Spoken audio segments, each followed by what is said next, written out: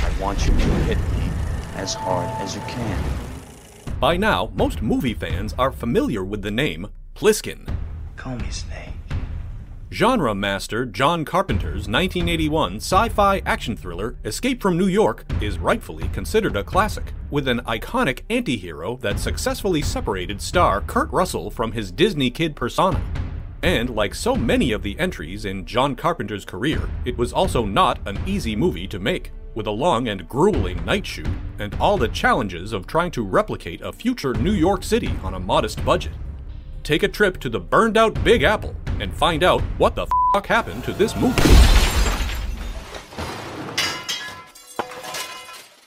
By 1980, John Carpenter had earned a degree of creative freedom thanks to some considerable box office success.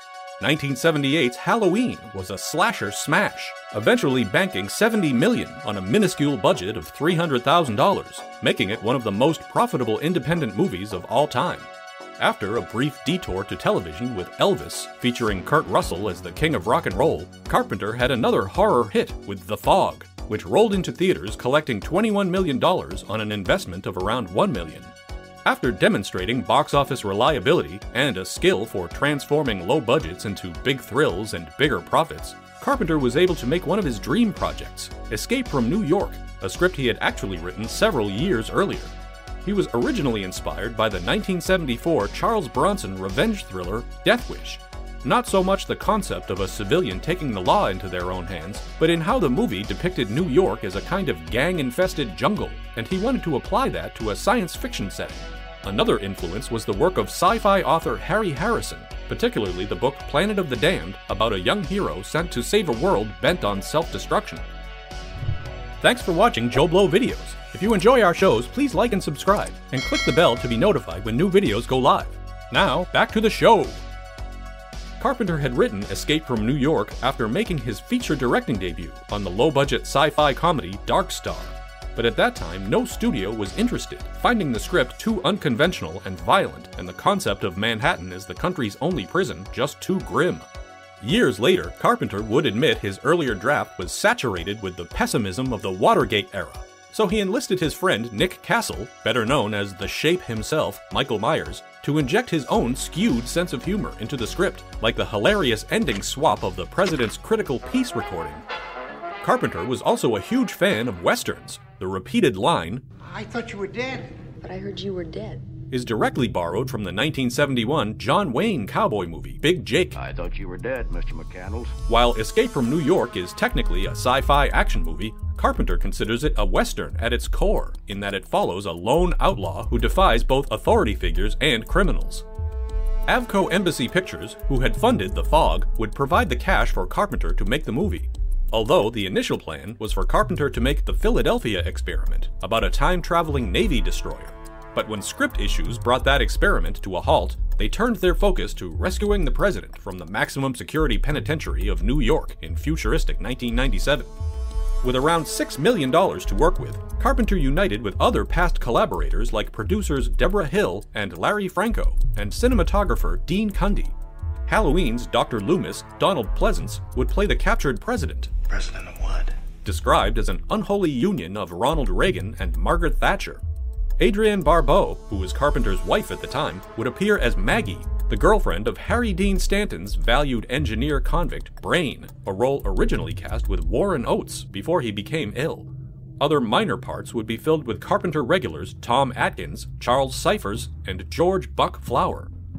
To play the lead role of S.D. Snake Plissken, decorated World War III veteran turned career criminal, the studio wanted an established screen tough guy like Charles Bronson, Chuck Norris, or Clint Eastwood, all of whom Carpenter considered too old. Another actor the studio approached was Tommy Lee Jones, who had starred in the TV thriller The Eyes of Laura Mars, based on one of Carpenter's other scripts. Jones may have been born grizzled, but he passed on the opportunity to play Plissken. He'd have to wait until 1986's Black Moon Rising to star in another story from the mind of John Carpenter. The director was dead set on casting Kurt Russell as the cynical ex-Special Forces soldier, after forging a relationship with the actor while making Elvis. Although Russell had been pursued by Dino De Laurentiis to star in 1980's Flash Gordon, at that time he was still mainly known for his family-friendly Disney filmography. But eventually the studio relented, and not only did Russell score the role, it was his suggestion to include the trademark eye patch as part of his character. Also joining the production would be Oscar winner Ernest Borgnine as Cabby, and music legend Isaac Hayes would play the primary villain, the infamous Duke of New York. The Duke of New York, #1, the big man, that's who. Lee Van Cleef, the calculating commander of the United States Police Force, was probably best known from Sergio Leone westerns, but he was actually a childhood hero of Carpenter's from the alien invasion movie It Conquered the World. Joe Alves came on board as production designer. However, it was not his experience on Jaws or Close Encounters of the Third Kind that most excited Carpenter, but his earlier work animating the monster from the id in the sci-fi classic Forbidden Planet, another of the director's childhood favorites. The production's first major challenge was finding a suitable New York to escape from. While the actual Big Apple was, at the time, basically a crime-ridden hellhole, shooting there was out of the question, as it would be prohibitively expensive and logistically impossible. Alves and Carpenter scoured the country in search of a financially feasible location that could approximate the architecture and skyline of the famous city, eventually settling on St. Louis, Missouri. St. Louis had not hosted a major film production in over a decade and welcomed the production with open arms. A severe fire had gutted several blocks of prime urban real estate, making it the perfect location for the movie's decaying metropolis. City officials essentially gave the production free rein to turn off streetlights, set fires, and shut down up to 10 blocks at a time to transform it into the ruins of 1997 Manhattan. For the remains of the president's crashed plane, Alves was visiting an airplane graveyard in Arizona, searching for the movie's Air Force One, when he was told of a decommissioned DC-8 jet that was conveniently for sale back in St. Louis. After purchasing the plane, his crew cut off the sections they needed for the scene and moved them to a vacant downtown lot under cover of night, skipping the whole pesky permit process. St. Louis also happened to have a deserted railway station that could serve as the movie's version of New York's Grand Central, complete with a derelict train. The location was in such rough condition, Carpenter and Alves didn't even have to dress it up to make it seem sufficiently post-apocalyptic. For the movie's fictional 69th Street Bridge, the mined expanse where the climactic pursuit takes place, St. Louis's abandoned Old Chain of Rocks Bridge was used after the production purchased it from the government for $1. Alves built a fake wall on one side where the president would make his escape. Although it was obviously a bargain, the bridge itself proved dangerous as it was literally falling apart and had a strict weight limit for equipment. Crew members occasionally found themselves stepping right through the crumbling ground. Filming on Escape from New York began during a humid August heat wave, with some nights hitting 100 degrees, so hot the asphalt was melting. Swarms of insects tormented the cast and crew as they filmed near the Mississippi River. The shoot that had been planned for 3 weeks would stretch past 50 days, exhausting everyone on the production. Barbeau constantly pumped Carpenter full of vitamins and herbal remedies to try and help maintain his energy levels during the rigorous shoot. Carpenter later commented that after going from dusk till dawn for 2.5 months, it started to feel like he'd never see the sun again. Kurt Russell also recalled one time he was preparing for a scene alone and came across a group of tough characters, exactly the type you might find in a desolate city neighborhood at 1 a.m. Fortunately, he was in the full Plissken costume, complete with submachine gun, which was apparently intimidating enough to prevent any hostilities. The star would instead experience hostilities when filming the gladiator clash after he's captured by the Duke. For Snake's gargantuan opponent, a professional wrestler named Ox Baker was hired. Unfortunately, Baker had never worked on a movie before, and both Russell and his longtime stunt double, Dick Warlock, found themselves legitimately trying to dodge and deflect blows from the towering adversary. After one particularly savage take, Russell asked Baker to dial it down a notch, and rapped him on the groin just to show he meant business, which achieved the desired effect. Russell would also get his revenge with the killing blow, a stunt performed with an actual spiked baseball bat, which is about as old-school analog as it gets. Baker had a thick pad on the back of his head that Russell would have to accurately strike, which, understandably, made the large man quite nervous. But luckily, Snake's lack of depth perception was not an issue, and he safely nailed the target. As with Russell taking ownership of Plissken's appearance and gruff Eastwoody personality, Carpenter allowed the cast to get creative with their characters, expanding on them as they saw fit. Isaac Hayes came up with a facial twitch that only occurs when dealing with Snake. It was Donald Pleasance's idea to wear a long blonde wig as part of his humiliation while captive. Actor Frank Doubleday, who plays freaky henchman Romero, added the wild hair and pointy teeth on his own. The backstory of Maggie's long silver fingernails was that she used polished and sharpened tin to turn her hands into lethal weapons. Sadly, she never gets an opportunity to demonstrate this in the movie, and instead is mostly seen blasting thugs with Snake's Smith & Wesson. However, Carpenter's flexibility and spirit of collaboration did not extend to the dialogue. In that aspect, the director was a stickler for the written word. Harry Dean Stanton had a habit of improvising, which proved a source of occasional frustration for Carpenter. For the musical sequence, Carpenter and Nick Castle initially wanted the chorus line to perform the Ethel Merman staple "Everything's Coming Up Roses," but couldn't secure the song rights, so they substituted a jaunty, if morbid, tune about coming to the prison of New York. Nick Castle did the choreography for the performers, while Carpenter himself led the band, joined by Dean Cundy and several other crew members. While most of the movie's New York was portrayed by St. Louis, one brief scene was shot on location, and that would also prove to be a challenge. Carpenter needed to capture Liberty Island, the headquarters of the movie's fictional militaristic police force. The city was initially hesitant due to security concerns after a terrorist bombing at the site just a few months prior. There was also some resistance to the idea of New York as a vicious penitentiary, but the city eventually gave permission for the helicopters flying past the Statue of Liberty, a sequence Carpenter and editor Todd Ramsey cleverly stitched together with the expanded outdoor set filmed at the Sepulveda Dam in Los Angeles. The movie would require impressive visual effects to create a believable world, but in a post-Star Wars Hollywood, finding a talented team with a reasonable rate was a struggle. Not only were the established facilities outrageously expensive, but Carpenter also discovered they had inflated egos and considered themselves celebrities, which led to some unpleasant encounters.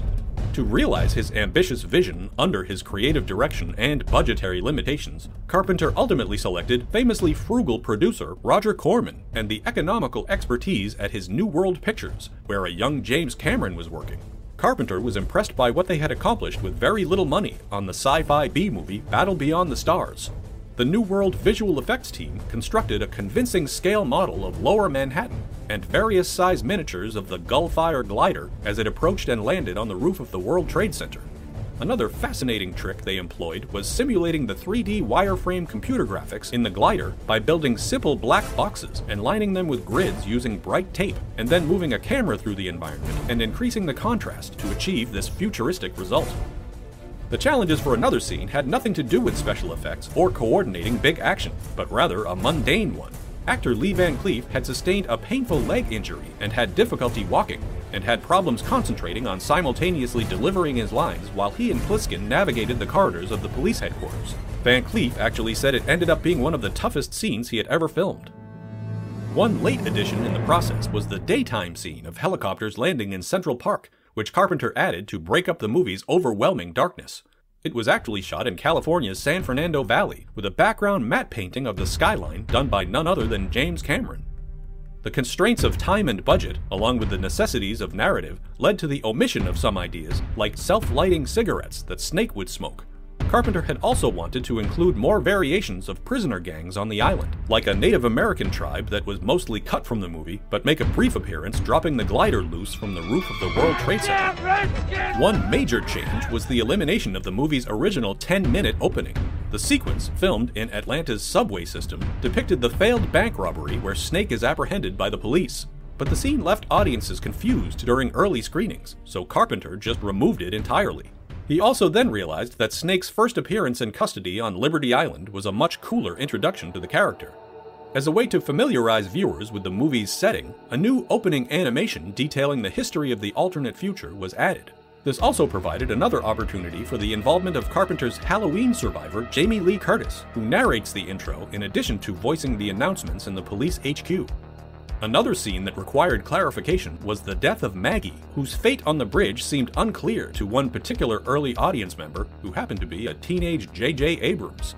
So Carpenter and Barbeau added an extra scene of her lying on the ground, drenched with fake blood, which they filmed in the driveway of their home. While Carpenter had scored his previous movies himself, for Escape from New York, he teamed with sound designer Alan Howarth, who had previously worked with editor Doug Ramsey on Star Trek: The Motion Picture.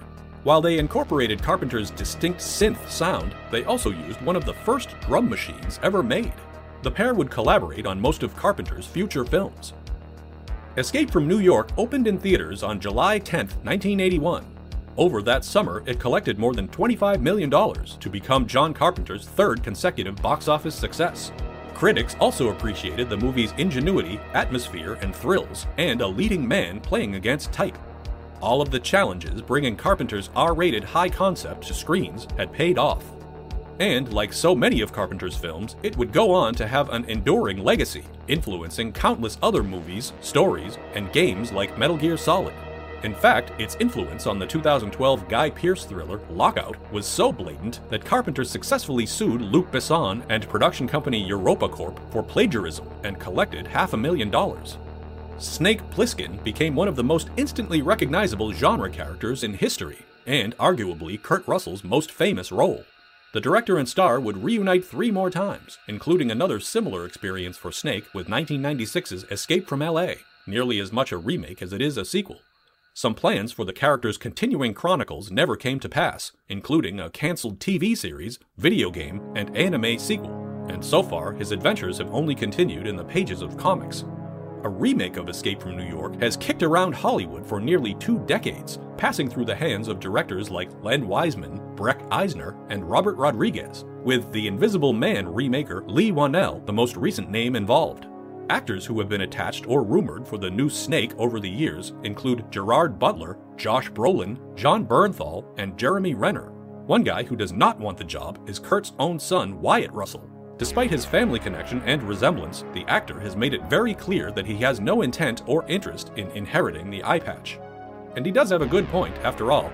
There's only one Snake. The name's Plissken. Let us know your thoughts. Leave a comment in the comments. And thanks for watching.